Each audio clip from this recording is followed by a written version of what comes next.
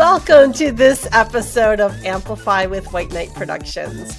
I'm your host, Ellen Barton, and today my guest is Beth Menduni, owner and CEO of the Marketing Department, a video production and marketing company from Columbus, Ohio. Thank you for joining us today, Beth. Thank you for letting me be here, Ellen. This is going to be a fun recording session. All right. So what do you want to talk about today? What do we want to tell people about? Well, I want to talk about video and the marketing power of video.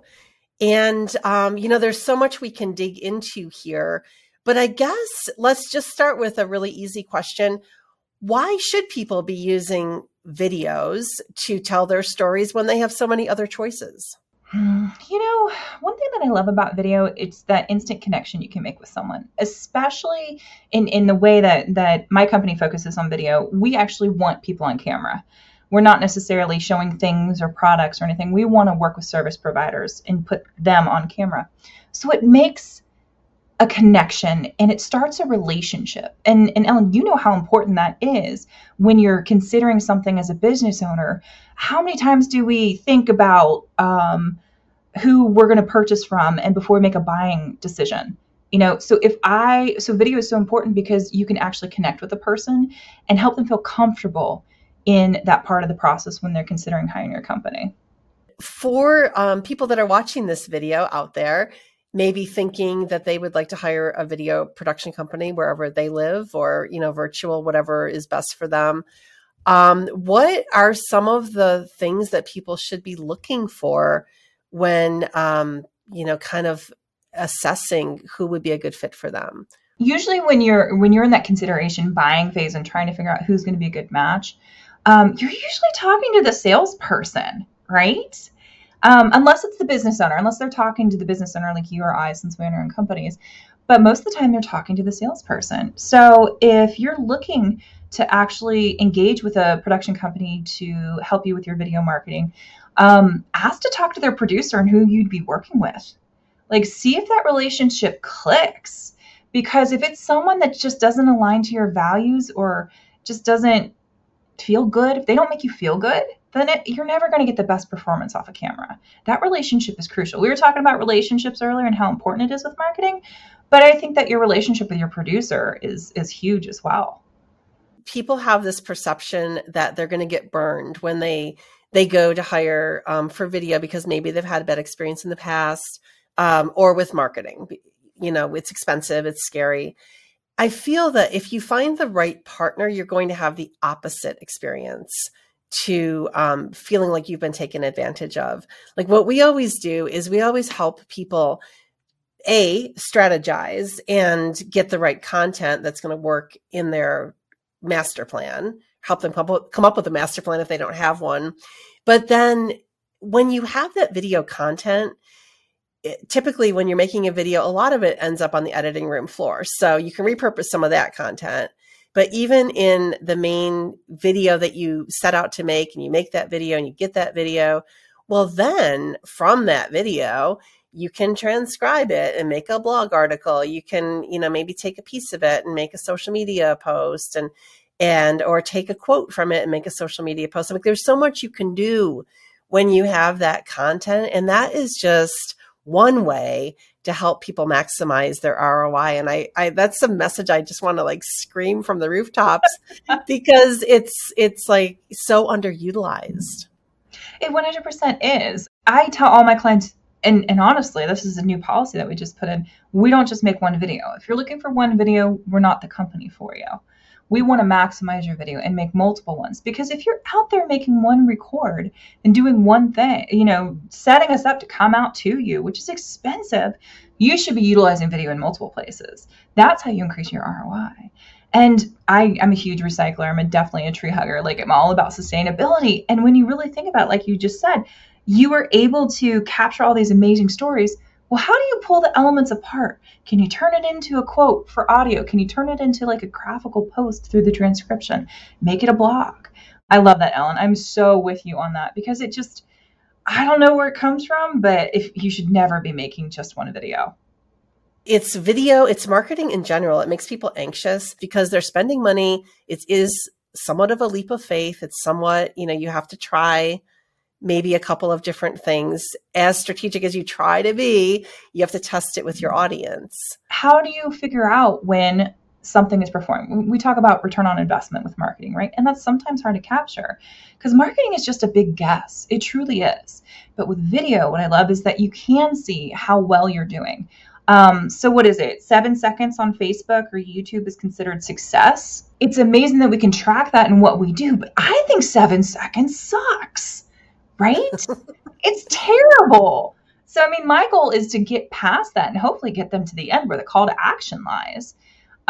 So it's more than just likes and shares, right? Like what's actually helping people to convert with this in video? We always tell our clients that the video isn't the end product, it's the first part of the process. So we start by trying to get them to hone in on what results they're looking for, and then work backwards from there and strategize how we're going to get to those results, how we're going to measure the results. I'm always interested in the whole picture. Sometimes it's required to promote your videos. You're going to need supporting campaigns or other, something else to really push it out there into the world. Sometimes the video on its own isn't enough. Sometimes it is, but you need to know what your strategy is up front so that we as producers can help you get to the best product that's going to work for you.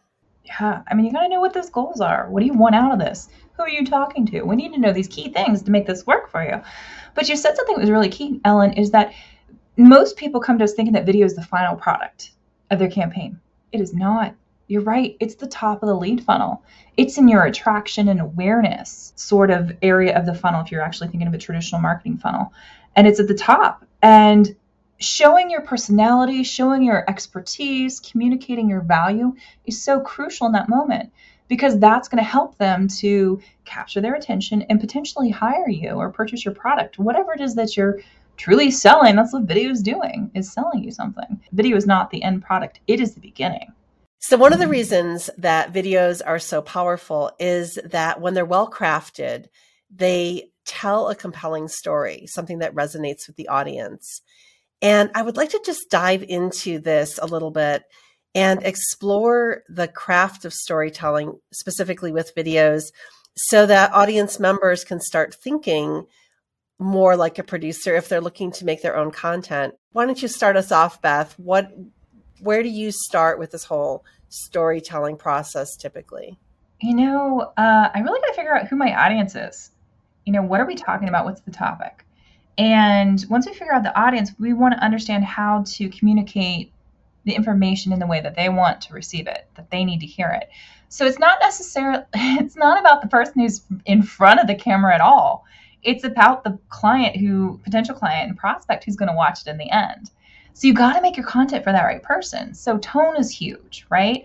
The words that you use are huge. So for me, I was writing a script actually, or editing a script right before this. What we cut was a lot of backstory, a lot of history. Nobody cares about that stuff. They want to know how it's going to help them. So when you're writing a script or you're trying to figure out like what to put in there, put your audience hat on, think the way they think, and you try to figure out what do they care about? Why is this important to them? And then you go from there. So you start cutting out anything that might be backstory or not that interesting. Because quite honestly, for the content I produce, I tell everybody we try to aim for 2 minutes or less. And if you're truly going to be a partner that they trust, value their time and keep them super short. What about you, Ellen? What else can we tell people for tips for trying to figure out how to write those scripts? A lot of times our clients will come to us and they want to tell everything about their company in this one video. People are looking for bite-sized, targeted, like very targeted chunks of information. If they're on your about page, they want to learn about your company, but they don't need to know every detail. And that's where your trust relationship with your producer can come in, because they can advise you on what to take out. If you're trying to do this on your own, then I would say, just, you got to be harsh. Just get like really harsh with that red editing pen, if, to use a print analogy, and be comfortable with striking things out till you get to the essence of what the message is. Prior to the pandemic, I would always tell people that there was 30% of women in the industry. And now I think we've dropped to like 15%.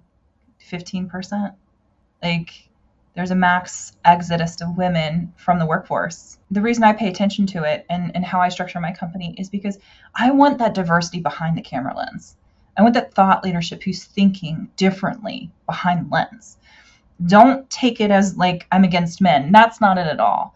It's just that I can tell when I'm watching a movie, when I'm watching a TV show, when I'm watching a news report, I can typically guess who's behind the lens.